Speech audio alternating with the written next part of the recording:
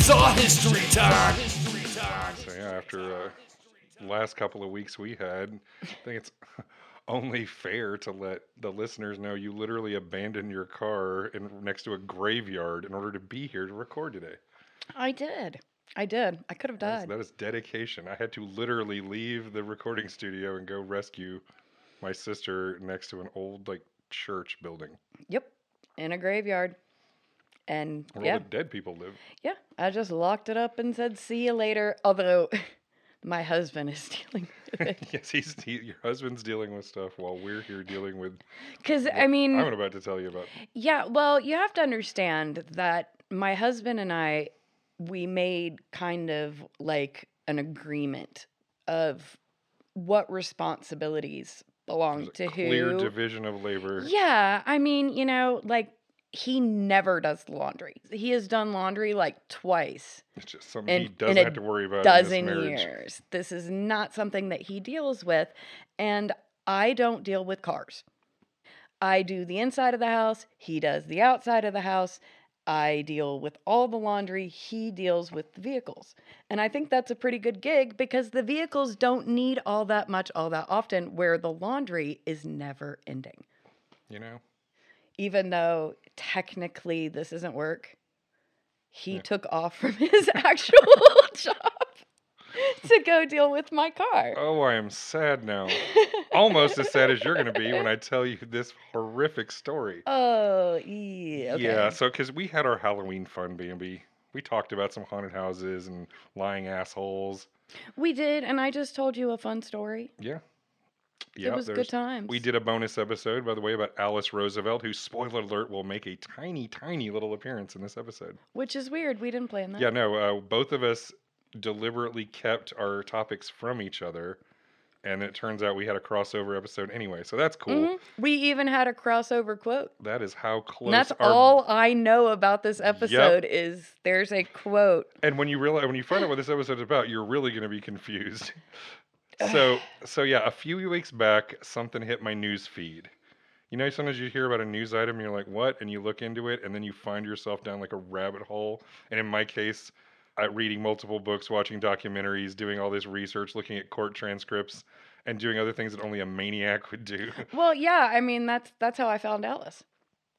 So, yeah. She was scrolling across my feed one day. I have to justify all of that by recording a podcast. Otherwise, it literally was just because I had a manic episode. Kind of how I felt a few years back when I first learned about the truth about the massacre in Tulsa, Oklahoma in 1921. You remember that reaction you had? Like, how the fuck did we not know about this? Yeah, no, I had... It was visceral. It was really upsetting. Yeah, I was like, I'd heard... in just through history that I took, that there was like a race riot in Tulsa, but then you learn how that was, or learning the truth about where Lake Lanier comes from here in Georgia, which I'll actually mention a little bit later in this episode. Lake Lanier is super haunted. A lot of people drown there. I mean, statistically more than usual, and there are reasons. But we're not talking about any of that today. My question for you is... No haunted lakes? No. Boo. Have you ever heard of an event called the Houston Riot of 1917, which is sometimes also known as the Camp Logan Mutiny? No. I don't blame you, because I also had never heard of this at all. And in fact, from what I gather, it's something that really only kind of like Houstonians who actually are familiar with really early 20th century history, or especially history of racism and civil rights and stuff like that, they know about this, but this has been mostly kind of brushed aside and forgotten. And then I'm like, okay. So there's a little appetizer for where this story is going. So I'm going to show you the front page of a newspaper. This is going to be the Houston Press, issue August 24th, 1917. So you can just look at it. The text is going to be too small to read, but just read a few headlines from the top and a few down for our listeners. Tell me what you see. Okay. 16 dead, 22 injured from riot. Senate now to try Jim on charges. City under martial law. Many Negroes rounded up. More than 100 still at large. Oh no, Okay. there's at-large Negroes? Yeah. So Illinois' National Guard police and civilians searching for them. Leader is killed. Negro troops to be moved from Houston. yeah, that's a nice little appetizer for what we're talking about today. Martial law declared by governor near midnight. Yeah. Okay, so So, that's fun. sounds intense, huh? As a true crime fan, Bambi, you might be interested to know that our story today involves the murder trial with the largest number of defendants in the history of the United States. Okay. Also includes the most soldiers ever simultaneously executed by the United States Army, Okay. and we've never heard of it. Yeah, which That's already a that's problem. already a red flag. That's already a problem, and you don't And even know the again, details. just because yeah, they rounded up the Negroes and then executed them for being Well, you're about to find out what that's all about. So, yeah, we're going back to the Jim Crow South, complete with racist, violent cops. This is a very complicated story, like much of American history. yeah. All right, everybody, welcome to Chainsaw History, the podcast in which I use American history to continue the fine older brother tradition of ruining my sister's day. Yeah. Yeah. I went and drove you here specifically so I could just bum you the fuck out. And Seems yes, rude. and we are the siblings. I'm Jamie Chambers, and this is my sister Bambi. Hello. Remember that this is a disclaimer that we are a comedy podcast. I'm not a historian, but I did see History of the World Part 1 by Mel Brooks, not Part 2. I heard it wasn't great. Hmm. Be sure to check out chainsawhistory.com to find out how you can support the show, check out our back catalog, see our bonus content, which includes special episodes like the Alice Roosevelt story that my sister literally just told me. Yeah. Fun stuff. We also have a series called The Value of, where Bambi reads children's biographies from the 1980s to me. There were these propaganda pieces. They're weird and awful and glorious. Hey, I think some of them were also from the 70s and the 90s. Yeah, this is true. And of course, we have my little brainchild, No Time for Love, Dr. Jones, where we chronologically work our way through the life of Dr. Henry Walton Jones Jr., all the way up until that last movie where he time traveled. Which was weird. It was weird. But we're not talking about it today. We're talking about horrible racism and violence Ugh. and all of the above. So yeah, we are going to give a warning up top because we're going to be talking about racial bigotry, extreme violence, and state executions. Now that's through part 2 of this story. We can't even get to everything today. We're going to be opening this up to you. But if you don't want to hear that kind of content, I mean, it's going to be sprinkled throughout. So this is probably not the episode for you. I mean, technically, if you don't like being bummed the fuck out, almost none of the Why are you listening episodes- to us? Yeah, why are I you mean, here? we crack jokes when we can to make, the spoonful of sugar to help the medicine go down, but ultimately there's a lot of medicine today. Also worth mentioning, there's no getting around the fact that Bambi and I are incredibly white, and we're also we're also civilians. So this is a story. So not only are we, white as Wonder Bread, but we never directly serve. So we haven't had to deal with institutional racism, and we only know what it's like to serve in the military from our friends and family who did. But we'll give you our perspective, and I encourage listeners who are interested to check out other voices who talk about this story, some of which I'll quote, and you'll see detailed links in the show notes that'll take you to places with even more informed opinions. Yeah, because I could not be more white. Yeah, or not a soldier. Yeah, no. My mom was in the military, and she very specifically told me when I was a small child that you could never be in the military. You don't follow orders very well. And I was like, yeah, I'm cool. Fuck What you. did I say? Thank you. Yeah. Meanwhile, Dad always said it's a shame that your health wouldn't let you join the military because they'll give you some discipline. This is the man who jumped ship and took a 6-week vacation in Europe. He's so much fun. Ah, Miss him. indeed. So there is a lot of material I pulled this episode from, but we'll note the two main sources here. The first is a book called The Mutiny of Rage, the 1917 Camp Logan Riot and Buffalo Soldiers in Houston by Jamie Salazar, fellow Jamie, and Jeffrey Korn.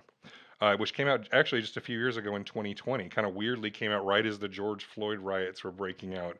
And considering George Floyd was born in Houston, it's this weird little eerie little grace note on that. The second is called Mutiny on the Bayou, the Camp Logan story, which is a documentary by KHOU, a CBS affiliate in Houston, that hit the airwaves in 2006.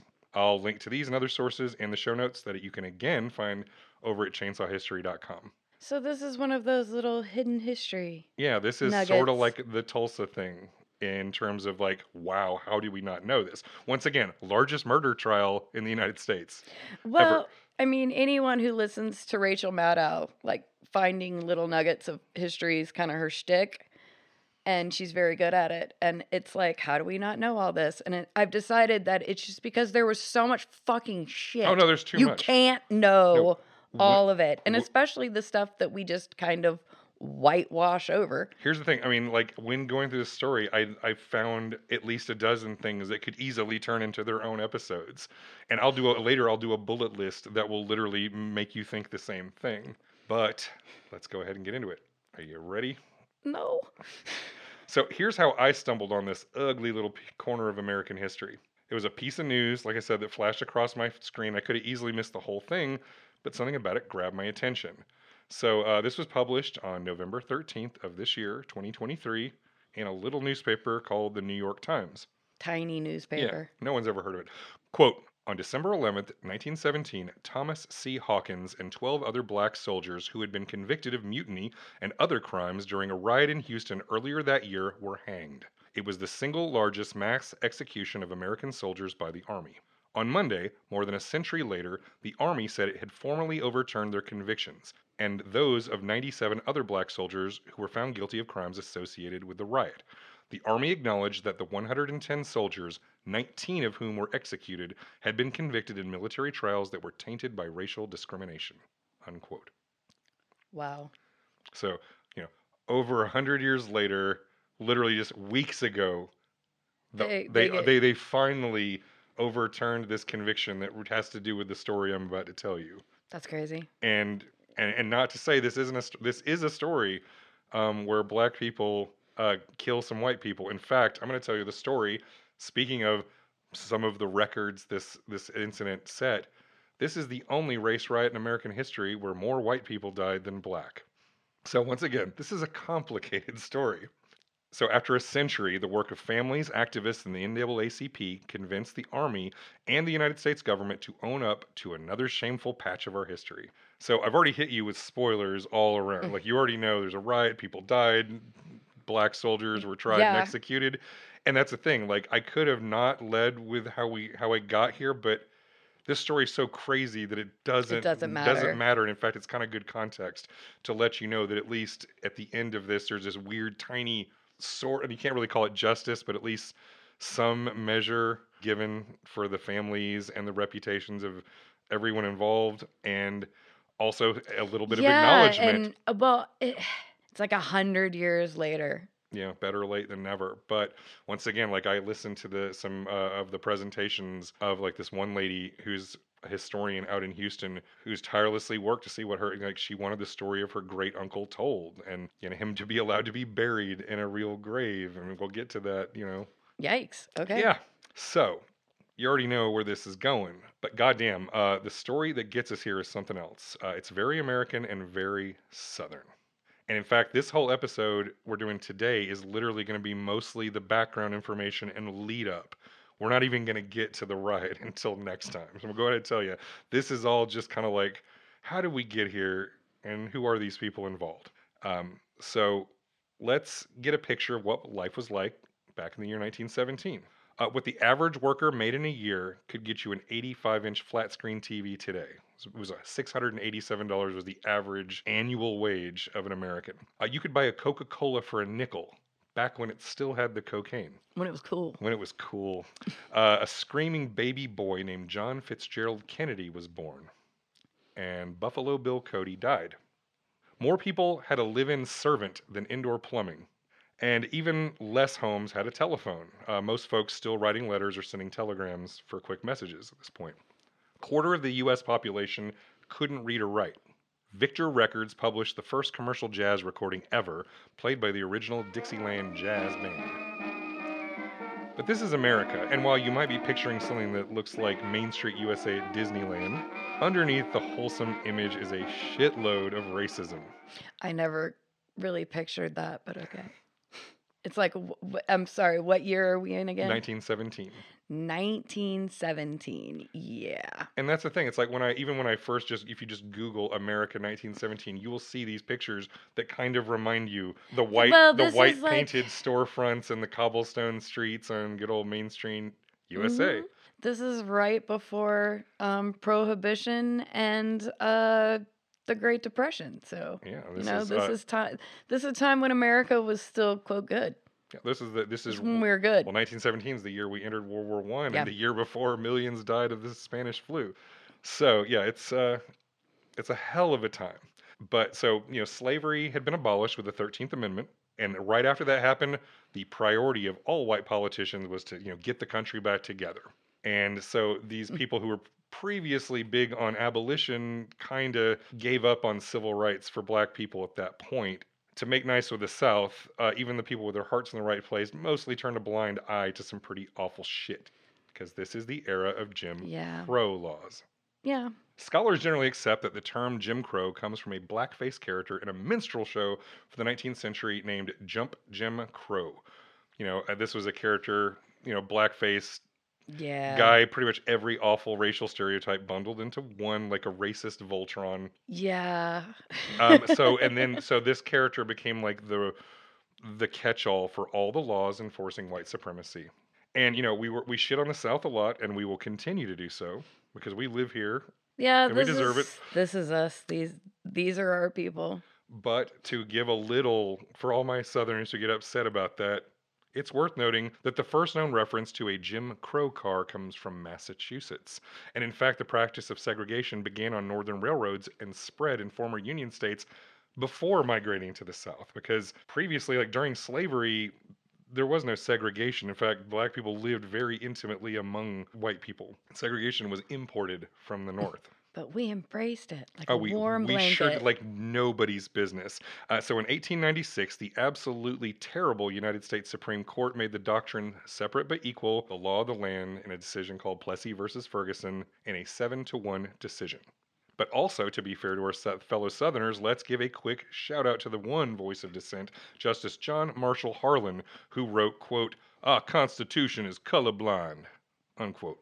John was a former slave owner and proof that hearts and minds can change. So we went from literally defending slavery to being the one guy who's like, this Jim Crow shit, this bullshit. Segregation is bullshit. And he was the only voice, including this was a northern state dominated Supreme Court too, that all voted against this Kentucky boy. So once again, complicated. You can't just say, oh, well, the North good on race, South bad. Well, everyone bad on race. You couldn't say that anyway. No. It's like this is a time period that historically people sucked. But I can tell you, like having lived in the Midwest and traveled to the Northeast, there's a lot of desire to wash their hands of that just because they weren't slave states. So let's just understand that this is bad everywhere, but we're going to talk about how specifically bad it was in the South and Houston.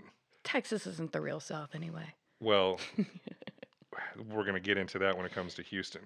So while seating on trains and trolley cars were the origin of Jim Crow laws, they encompassed pretty much anything that restricted the rights, privileges, opportunities, and lifestyles of black Americans. So like voting was restricted to the point where only a small percentage of non-whites were registered in southern states. Facilities of all kinds had to legally be separated. So like drinking fountains and waiting rooms had crappier, versions that with a sign that said "for colored" hanging over them. Oh my goodness. Just because they were like, oh, you have to tell me how many bubbles are in this bar of soap. It's like, that's impossible. So yeah, they had quizzes and things. It was complete nonsense. When there were poll taxes and you had to, recite the Declaration of Independence. And again, if we're in 1917, that's still around in the 50s. Oh, absolutely. So fucked up. Interracial relationships, not to mention marriage, were prohibited by law. Vagrancy laws let the state arrest black men for the crime of being unemployed. And funny enough, that same constitutional amendment that abolished slavery, explicitly forbids forced labor, but approves it as a punishment for a crime. So you could just round up black men, throw them in there, and then because of convict leasing, the state could literally rent out What would you call forced labor that you can then profit off Slavery. of? Yeah. Yeah, slavery. This was their, and we still have Yeah, it. this is still going on. Yeah. It's just it was so much more explicit back then. It was out in the open and everybody knew it because to a lot of white Well, people this was simply see, now putting we black have to people. disguise it as drug charges, And now you should literally they don't have a job. which is crazy, Yeah. Illegal to not especially if have a you job. can't. So now you do have a job because you're on a chain gang, motherfucker. I mean, and then a lot of white people literally think, well, this is just simply putting the black Yeah. people back in their proper place. Fucked up. But rather than listen to me describe it, here are three ladies who actually lived through it. From the documentary Mutiny on the Bayou, the Camp Logan story produced by that Houston station KHOU, this is Thelma Scott Bryant, Hazel Young, and Henrietta Wells, who all lived in Houston where our story takes place and actually were witnesses to some of the events. The white man expected you to stay in your place, they say, and we knew how to stay in our place rather than, cause a lot of trouble. That was just the way it had to be at that time. You got out your place, well, then they put you back in it. No matter how intelligent you were, if you were black, you didn't get any kind of recognition because white people resented smart niggas, as they say. Yeah. In fact, they went out of the way to show you didn't have any.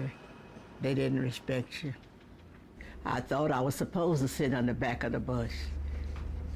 That was a part of growing up in the South. You knew your place, and your place was in the back of the bus. I resented the segregation on the streetcars because when I came back from college, I resented it more. I had to get up and give the workers, the street workers and the construction workers, my seats. And they were dirty people. I thought they needed a bath. They didn't smell good. But I had to get up and give them my seat. And I didn't like the fact that I couldn't try on clothes. I couldn't try on shoes. I couldn't try on hats. I might buy something and take it home and it didn't look right. But I couldn't return it. I had to keep it. There were so many things like that that were demeaning.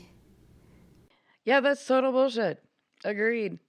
Wasn't great. I never even thought about the whole not being able to. Yeah, you can't try on clothes because your filthy black body would, you can't have a white person touch something that had touched a black person. That's just so goddamn ridiculous, but Yeah, okay. exactly. Let's just go.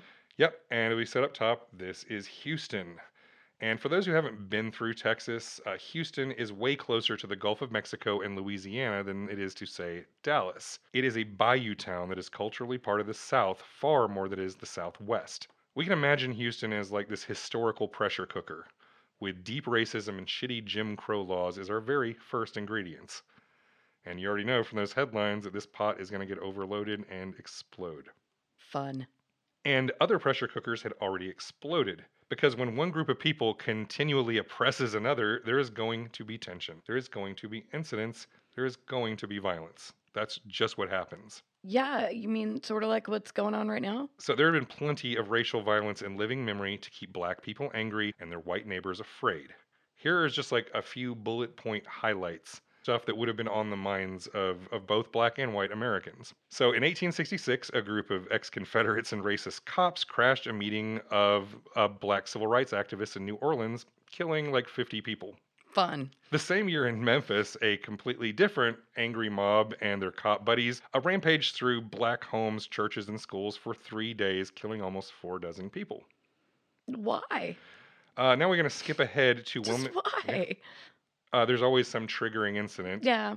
And but just... like I could get into each one of these is a story that could be another one of these episodes. Skipping ahead to Wilmington, North Carolina in 1898, they actually elected some African Americans to local office, leading to gangs of white supremacists to launch a successful coup. They overthrew the government and forced black residents to run for their lives. Lovely. But let's not leave our town out. In 1906, Atlanta newspapers spread reports of, quote, black brutes preying on white women. You know, the same justification that was used to establish the Ku Klux Klan, which is, in fact, a lot of this violence is always like, oh, a white woman has been violated, by a black man. Let's kill them all. Yeah. That kicked off a full week of intense racial violence in Atlanta that led to the brutalization of hundreds of black residents, and thousands of people fled their homes. Not a single white rioter was prosecuted. Of course not. 2 years later in Springfield, Illinois, a woman named Mabel falsely accused a black man of rape, and the local sheriff relocated the accused for his own protection, which pissed off the mob of some 5,000 racist dickheads. They went on a rampage that burned down buildings and homes, beating any black people they ran across, including women and children, and left 10% of the population homeless. The police did nothing, no one was charged, and the NAACP declared it a pogrom. And of course, while lesser known back here in Georgia, there was a thriving community of black farmers and skilled laborers in Oscarville. But in 1912, a 19-year-old white girl was found dead in the woods near the town, and the assumption was she'd been raped and killed by a black man, kicking off mob violence. When everyone rushed to the church for shelter, the mob firebombed it.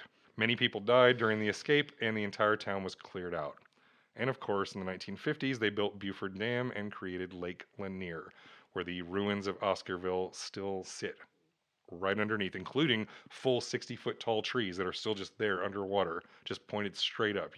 Swimmers can literally get caught in the tops of them sometimes. That's fucked.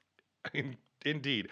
And spoiler alert, I have every intention of doing a lot of research and doing the full story of Oscarville, Georgia one day. Haunted Lake Lanier. Yeah. So that's just like stuff that had happened in the years prior. So that was going to take us all the way up to 1912, 5 years before our story here in 1917. So everyone was aware of the potential for bad situations to erupt. The only difference was that some people, and this includes white and black people alike, were afraid of violence breaking out, and others were just waiting for an excuse. So let's get to the next ingredient. So it begins with another question. You ever heard the term buffalo soldier? Yes.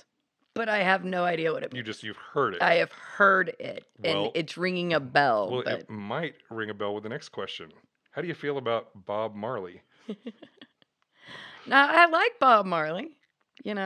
Shot the sheriff, didn't shoot the deputy. This is true. Well, the song Buffalo Soldier was recorded in 1978, but wasn't released until after his death. So this song came out in 1983. Marley sings about the all-black United States cavalry and infantry regiments that were once part of the Army. And the beautiful genius even sang a lyric that might as well be the motto of our podcast. Quote, "If you know your history, then you would know where you're coming from. Then you wouldn't have to ask me, who the heck do you think I am?" Unquote.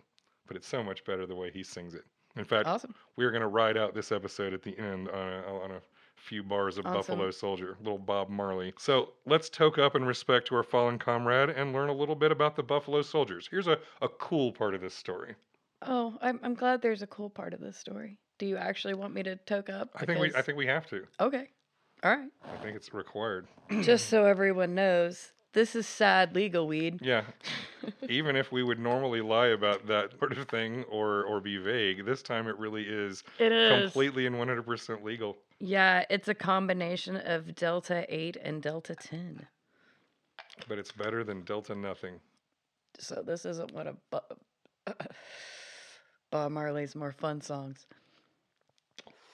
No, that was definitely one of Bob Marley's political songs. Basically, in this song, Marley is kind of taking back this image of these black troops and turning them into kind of a image of resistance, talking about how they weren't here in America by choice. They took the job of being a soldier because it was the best thing offered to them, but and he's making them a symbol for black power. Cool song. You might be familiar with the statistic that by the end of the Civil War, roughly 1 out of every 10 men serving in the Union Army was black. And that's not even counting the guys in the Navy, not nearly as many. And that began the long tradition of proud black military service in our country. And while all those troops were discharged at the conclusion of the Civil War, in 1866, Congress passed the Army Organization Act, which authorized the creation of black cavalry regiments and infantry companies, all led by white commissioned officers, naturally, but, at least gave that opportunity to serve to these soldiers. And while these were considered peacetime regiments. That phrase means about as much as you'd expect because this is America. When are we There's ever n- truly ever at peace? It's not really We- ever been a thing. We can't stand it. So understand that all the conflict I'm about to describe is all during peacetime. We don't have war until 1917 when the Congress officially declares war. Young black men enlisted for opportunity, paying work, and a path to respect in larger society. And naturally, our government put them to good use fighting our non white enemies. From Mutiny of Rage by my fellow Jamie. Quote, from 1866 to the 1890s, Buffalo soldiers served in the Southwest and Great Plains regions. They participated in most of the military campaigns in these areas and earned a reputation for excellence. 19 enlisted men and officers from these regiments earned the Medal of Honor during the Indian Wars. In New Mexico, Buffalo soldiers gave chase to Chiefs Victorio and Nana and their Apache warriors in Victorio's War. The 9th Cavalry spent the last months of 1890 guarding the Pine Ridge reservations during the Wounded Knee Massacre. They removed Sooners from native lands before Oklahoma statehood. In 1918, Buffalo soldiers fought in the last engagement of the Indian Wars, the small battle of Bear Valley in Arizona against Yaqui natives. In total, Buffalo soldiers disproportionately composed up to a fifth of all infantry and cavalry personnel. To their detriment, they also served various undesirable morale sapping roles, from building roads, guarding posts, to escorting U.S. mail. Unquote. Okie dokie then. So it was in the Indian Wars that gave the black soldiers the nickname that they carried with pride ever since. So like literally from this time all the way up through World War II, these regiments and companies, they had this actual symbol of a buffalo. So they literally, this was not like a derogatory thing. They wore this with pride. And they got it somewhere during the Indian Wars. The book 9 Years Among the Indians. So we tricked the African Americans into fighting the indigenous Americans for us. And Mexicans. Don't forget the Mexicans. So the book 9 Years Among Indians, 1870 through 1879, tells a story a bit like our fifth great-grandfather, David Boyd. People can go check out our very second episode ever to hear that story. But in this case, it's a memoir of a guy named Herman Lehman, who was taken captive as a child, adopted into an Apache tribe, and raised as a warrior. And then later on had a really tough time like reintegrating into white society. So yeah, little familiar to that other story, but this is much later. Here's what Herman has to say about the Buffalo soldiers that he encountered when he was living as an Apache. Quote, among the soldiers were some Negroes, the first most of the Indians had ever seen. The Indians thought these Negroes came from under the water, from the fact that our shadows always appear black in water. We called them buffalo soldiers because they had curly, kinky hair and heads like bison. Our arrows would not penetrate their skulls. I remember hearing our chief instruct his warriors one time that in fighting the buffalo soldier, never to shoot him in the head, because the skull was too hard, and it would turn arrows, mash the bullets, break spears, and dull lances, but to shoot them through the heart and kill him easy. Unquote. So that's a weird, complicated quote, but, I don't think that's how that works, but okay. Yeah. Whatever. But I guess they were afraid, which... No, that's the thing. These black soldiers got respect, and so that's why, regardless of the exact origin of the term, they're like, yeah, we're the Buffalo Soldiers, motherfucker. We'll kick your ass. Yeah. It's like, I love how somehow we're still the bad guys, and it's like we're not doing shit. So they're fighting, Wait, we made him fight. Okay, yeah. So This is all bad. Yep. So we send these black troops in, and they're fighting for Western expansion, so we can have our manifest destiny. They're fighting Mexicans in the border wars. Good job, America. And but earning a reputation for discipline, for bravery. But moving along in history, remember the Maine. Do you remember the Maine? The USS Maine was the battleship that exploded in the harbor of Havana in early 1898. And suddenly we were at war with Spain because we were convinced that was Spanish saboteurs who blew up our nice little battleship. And historical forensic analysis, most experts now agree it almost certainly was an accident caused by the fact that they just stored their explosives and ammunition right next to their boiler like fucking morons. And that You shouldn't do that. there were already recommendations that have been coming through saying we need to, as a policy matter, not do that anymore. However, we love excuses. But we never waste, a good opportunity to go to war, and so we did. So we sent troops to Cuba and all over the world, which is how we ended up with Puerto Rico, Guam, and for a while, the Philippines. Mhm. But we're going to stick to Cuba for the moment. The United States sent 17,000 troops, and out of them, 3,000 were Buffalo Soldiers.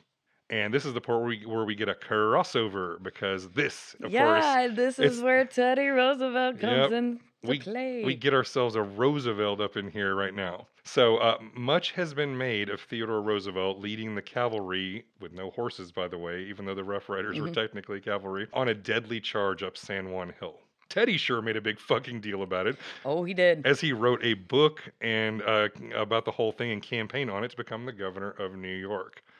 And eventually president. Yeah, it is always important to remember that Roosevelt was an egomaniac who had to be the center of attention and exaggerated pretty much everything, despite the fact that he did pretty impressive shit, in general.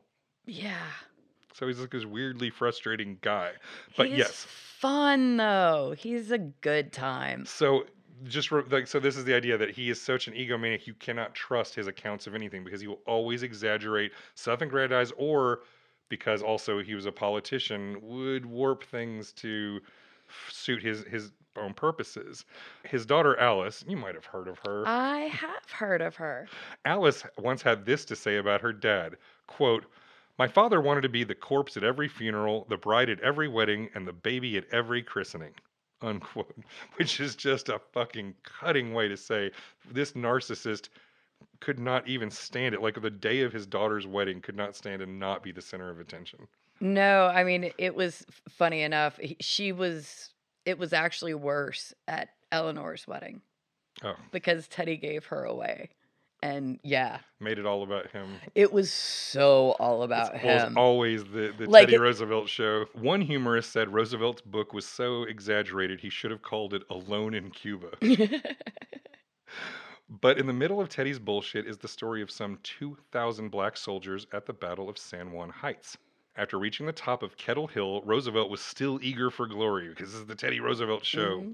So he called everybody, gave this like inspiring speech and called for a charge. And he flew off like a hero with like 5 dudes with it. And then he's like, oh shit, and turned around, ran back to get a bigger group to make the charge. And because everybody had gotten so mixed up, the Rough Riders were joined by both black and white regulars. So it was just this whole mix of everybody rushing up the hill in the intense heat, getting shot at the whole way. Because that's how Teddy Roosevelt likes it. just the comical thing. He just charges off practically by himself, getting shot at. It's like, oh, fuck. I need more of y'all. I need more. We need some more guys. So, Human shield. So 4 of the black soldiers would become Medal of Honor recipients for rescuing comrades under fire that day. And while the skill and bravery of the black soldiers back in the frontier was mostly ignored, in the conflict of Cuba saw that change a little bit. From Buffalo Soldiers at San Juan Hill over at history.army.mil, quote, "But Cuba was different. All eyes that were not on TR seemed to focus on the Buffalo Soldiers. For the first time, they stood at front and center on the national stage. A number of mainstream, that is, white, periodicals recounted their exploits as nurses in Yellow Fever Hospital at Simone as well as on the battlefield, and reviewed their history, mostly favorably. Books by black authors recounted the regiment's service in Cuba and in previous wars, reminded those who cared to pay attention that the war with Spain did not represent the first instance in which black soldiers answered the nation's call to arms. In an age of increasing racism that was hardening into institutionalized segregation throughout the South and affecting the lives of black Americans everywhere, the Buffalo Soldiers were race heroes. Black newspapers and magazines tracked their movements and reported their activities. Poetry, drama, and songs all celebrated their service and valor. As Rayford Logan, dean of a generation of black historians, later wrote, quote within the quote, "Negroes had little at the turn of the century, to help sustain our faith in ourselves except the pride that we took in the 9th and 10th Cavalry and the 24th and 25th Infantry. Many Negro homes had prints of the famous charge of the colored troops up San Juan Hill. They were our Ralph Bunche, Marion Anderson, Joe Louis, and Jackie Robinson." Unquote. Teddy Roosevelt, however, was a racist asshole. Now, at the time, he had promised he would never forget the ties forged in battle with the Buffalo Soldiers. He'd said great things about them immediately after the battle. He was even quoted as saying... Until he remembered he was there by himself. Yeah. He was quoted as saying at the time, quote, "No one could tell whether it was the Rough Riders or the men of the Ninth who came forward with greater courage to offer their lives in the service to their country," unquote. But he immediately forgot all about that when campaigning to white voters up in New York, making up stories of black troops attempting to run away who had to be threatened at gunpoint in order to get back to battle, ones that were disputed by other people who were, there. Oh, Teddy. And then Teddy gave us this lovely doozy. Mm. Quote, "Negro troops were shirkers in their duties and would only go as far as they were led by white officers," unquote. So fuck you, Teddy Roosevelt. Fuck you, Teddy Roosevelt. Although I'll stick up for Alice there because she actually wasn't a bigot or a racist, and even in later life she was considered a token homosexual just because she was like, "I don't give a shit if you're gay," right? To the point where they were like, "We're gonna make you one of us." You might as well be gay. She's so cool. Yeah. She was like this cool old lady in the 70s. So nice. But she was being driven around driving Miss Daisy style, and her chauffeur gets into an accident. And the guy, he was like, "Watch where you're going, you black bastard." And so Alice sticks her head out the window and she goes, "She's driving me, you white son of a bitch." Nice. So that's fun. So let's be clear. That stuff about black cowardice and needing white officers to give them discipline, nothing more to back that statement up than Roosevelt's stupid mustache. That's just a quick introduction to the Buffalo Soldiers. After a few years of dicking around, Congress declared war on Germany in April of 1917. Early in the year, the British intercepted a telegram that revealed a proposed military alliance between Germany and Mexico, with the promise that the Krauts would assist in recovering a huge part of Mexico on behalf of the government if, we have a little... Oh, we don't like that. Yeah, we don't like that shit at all. That's some tit for tat that you don't fucking fuck with. And then you add that with German U-boat antics, that sometimes sank our merchant ships and made trade a problem. You're fucking with America in two ways that you do not fuck with America. So World War I happened. So April 6th, President Wilson asked Congress for a declaration of war to end all wars and to make the world safe for democracy. I'm so glad that we were able to end wars after that one. It's so great. So at the time, we had a standing army of less than 300,000 men, which you might realize is a little insufficient for a World War I. But don't you worry, the Selective Service Act of 1917 fixed that shit by drafting an additional 2.8 million. Mm-hmm. Yeah, well, the draft. Mm-hmm. Welcome to the draft, my friends. And as you might guess, there is a lot involved in calling up that many teenage boys to catch trench foot and die choking on mustard gas. 16 auxiliary training camps had to go up around the country. And quick. And like any self-respecting American town, Houston wanted some of that sweet, sweet federal money. Lobbying hard, for $2 million, the city got a contract for a 7,600-acre training center for the National Guard that could hold up to 30,000 men at a time. Camp Logan. Fun. And this, of course, is where the Buffalo Soldiers enter the mix. The 24th Infantry was split up to guard the new training camps going up. From Mutiny of Rage, quote, "The 3rd Battalion, consisting of 654 enlisted men within I, K, L, and M companies, were ordered to Houston for a short guard duty tour during the construction of Camp Logan. The training camp was located approximately 3 miles from the center of town and 1 mile west of the city's limits. Many of the Buffalo Soldiers were combat veterans, and they were salty for action. They expected to be sent off to fight in France shortly, as they were ordered to pack up and bring their winter kits with them. As the camp was erected, they would police the premises and oversee a steady stream of Texas and Illinois National Guardsmen, including black units from the latter, to man the barracks. In the span of a few months, a camp half the size of Manhattan Island was built in a city whose population only approached 100,000." Unquote. Okay. So out of nowhere, they're having to build this training camp, pull all these people in, and bring in these black soldiers, many of whom are combat vets, to guard the place while this is going on. That sound like a good idea? No. So we've got our pressure cooker of a southern town already simmering with deep cultural racism and enforceable laws on the books. Now let's add over 600 proud black soldiers and turn up the heat. What could go wrong? And we're not done yet. And now, some people on both the right and wrong side of history kind of had reservations about this idea. What, just because it was It stupid? was really stupid. Race riots, once again, were a very recent memory. Well, obviously not a memory. So even the more progressive voices cautioned that sending black troops into a Jim Crow town was like a very bad idea. But as you can guess, the most public voices were the bigots, such as James Vardaman, a Mississippi state senator who is quoted as saying, quote, "Whites are opposed to putting arrogant, strutting representatives of the black soldiery in every community," unquote. Can't have these uppity Negroes, you know. So where are we supposed to put them, though? Yeah, and of course, one of the part of the local concern in Houston was they already have a black population that's playing by the rules. Is this going to disrupt things if they start seeing, black soldiers in a uniform carrying guns, having more privileges, getting more respect? That could fuck up, you know, the proper s- social order. You The understand? status quo could Yeah, be, yeah. but sadly, You don't want to disrupt the status quo. but even racism is beneath the decision to make this assignment here in the first place, because the United States made the decision that they did not want to send black soldiers overseas, also for sort of like weird, like badly racist reasons of what would happen if they were exposed. In trench warfare, especially in those closed quarters. And you have to remember too, one thing I kind of jumped immediately over, but some of these Buffalo soldiers went over to the Philippines in the Spanish-American War, and one of them switched sides and became like a leader of Filipino insurgents and was like a kind of a famous terrorist. So that didn't help in the minds of all of this kind of brewing in the background.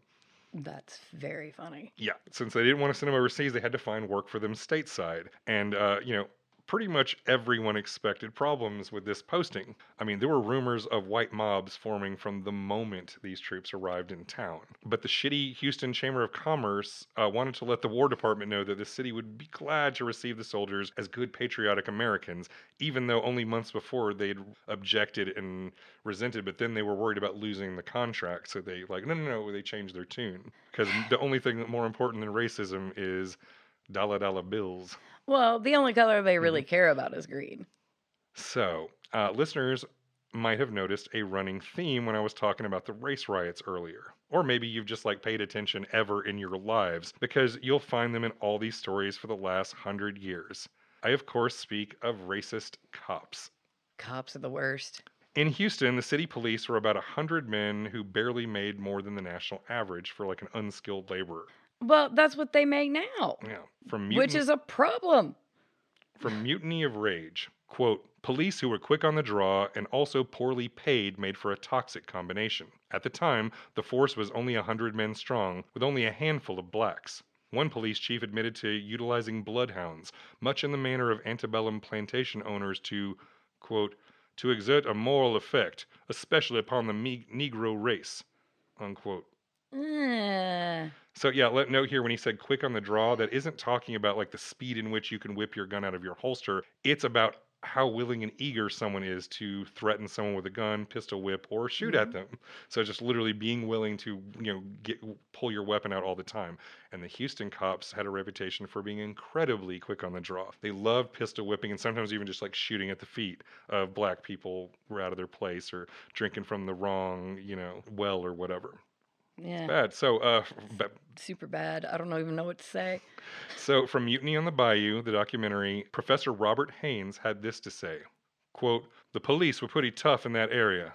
They loved to chase the prostitutes, crap shooters, and they had a tendency to shoot at blacks, to scare them and show their virility," unquote. One local black minister was quoted as saying, quote, "Law-abiding citizens feared the police and getting over the city at night more than they feared the highwaymen," unquote. So literally, they would rather take their chances with no cops around than to get hassled, shook down, arrested for no reason or beaten up, shot at, whatever. So any blacks that were found on the streets at night were easy pickings. And because they had the black women had been run out of the brothels, any sex workers were out on the streets, which made them easily victimized by the cops. Just all nasty bad It's stuff. all bad. So as our story begins, we have a chief of Houston police who wanted to change all of this. His name was Clarence Brock, and he actually wanted to professionalize the police department and reform it and cut through this good old boy culture. He was, relatively progressive for 1917. But he was a veteran of running the Parks and Rec Service, not exactly an inspiring leader type. He was more of this, pencil pushing administrator guy who's good at organizing, not necessarily good at leading men. Yeah, I guess you need to be both So, for yeah, this job. the problem is these cops didn't respect him and didn't necessarily, do what he said. They certainly didn't want to stop beating people up, stealing shit, and shaking folks down for bribes. I mean, why stop living the good life when your job doesn't pay much? The fact that you can be a corrupt bully and get some on the side is sort of the point. Yeah, I mean, that's sort of the problem. They're not paid well, so they have to supplement their income by doing shady fucking bullshit. Yeah, there is a chicken and egg problem that we're not going to solve here today. But no, I'm so glad that we fixed it though, back in the olden days of yore. Good news is there hasn't been any police racism or brutality since. Oh, good. All been smooth sailing. Since 1917? Mm-hmm. Oh, good. The government and business owners were eager for all that money that Camp Logan would bring, but the disruption of it all upset many of the local residents who were already convinced that sinful activities such as dice, cards, drinking, and dancing were sure to rise. Which, vices. Yep. And the Houston police stood ready to enforce the laws, most especially the ones that wouldn't allow a black soldier to drink from the same water as a white civilian. The August 20th, 1917 issue of the Houston Post read, quote, 3,000 Negro troops. Remember Brownsville, unquote. So this is referring to the Texas town of Brownsville in 1906. I skipped this because it really wasn't a race riot, but it was this incident that happened, and this is specific to the Buffalo Soldiers. Shots were fired that killed a bartender and wounded a local police lieutenant. Locals claim that the bullets were fired from Fort Brown, which just happened to house black infantrymen from the 25th Infantry Regiment. But there was no evidence that could directly tie anyone to the shootings. And since no one could be charged, the mayor of the town went all the way to the President of the United States. That's right, our boy, Theodore Roosevelt. Oh, good. What did Teddy do? On one hand, you had enlisted troops of the United States Army, some of the very men that Teddy fought alongside down in Cuba. And on the other side, you had an angry, racist white mob. Oh, Teddy, what did you do? Under the orders of the president, 167 soldiers were discharged with zero evidence, no trial, and not a single opportunity to speak in their own defense. So once again, fuck you, Teddy Roosevelt. Really? I'm not surprised, but I am a little ashamed of you, Theodore. It's pretty sad that it was Richard Nixon, of all people, who reversed this injustice in 1972. So he reversed their dishonorable discharge and then honorably discharged them in retro so that they could have full honors and benefits and, military decorations on their graves and etc. Yeah. So everyone in Houston remembered Brownsville. So basically, it's like, we're going to do all this shady shit to you. We'll wait 100 years and then we'll fix it. So literally, the paper says, remember Brownsville. And all the white people are like, remember when those black soldiers murdered our favorite bartender and shot that cop. And then the black soldiers are thinking, remember that time that a bunch of people got fucked over for bullshit reasons. So everybody remembers Brownsville going into this. Oh, lovely. How you remembered it just depended on the color of your skin.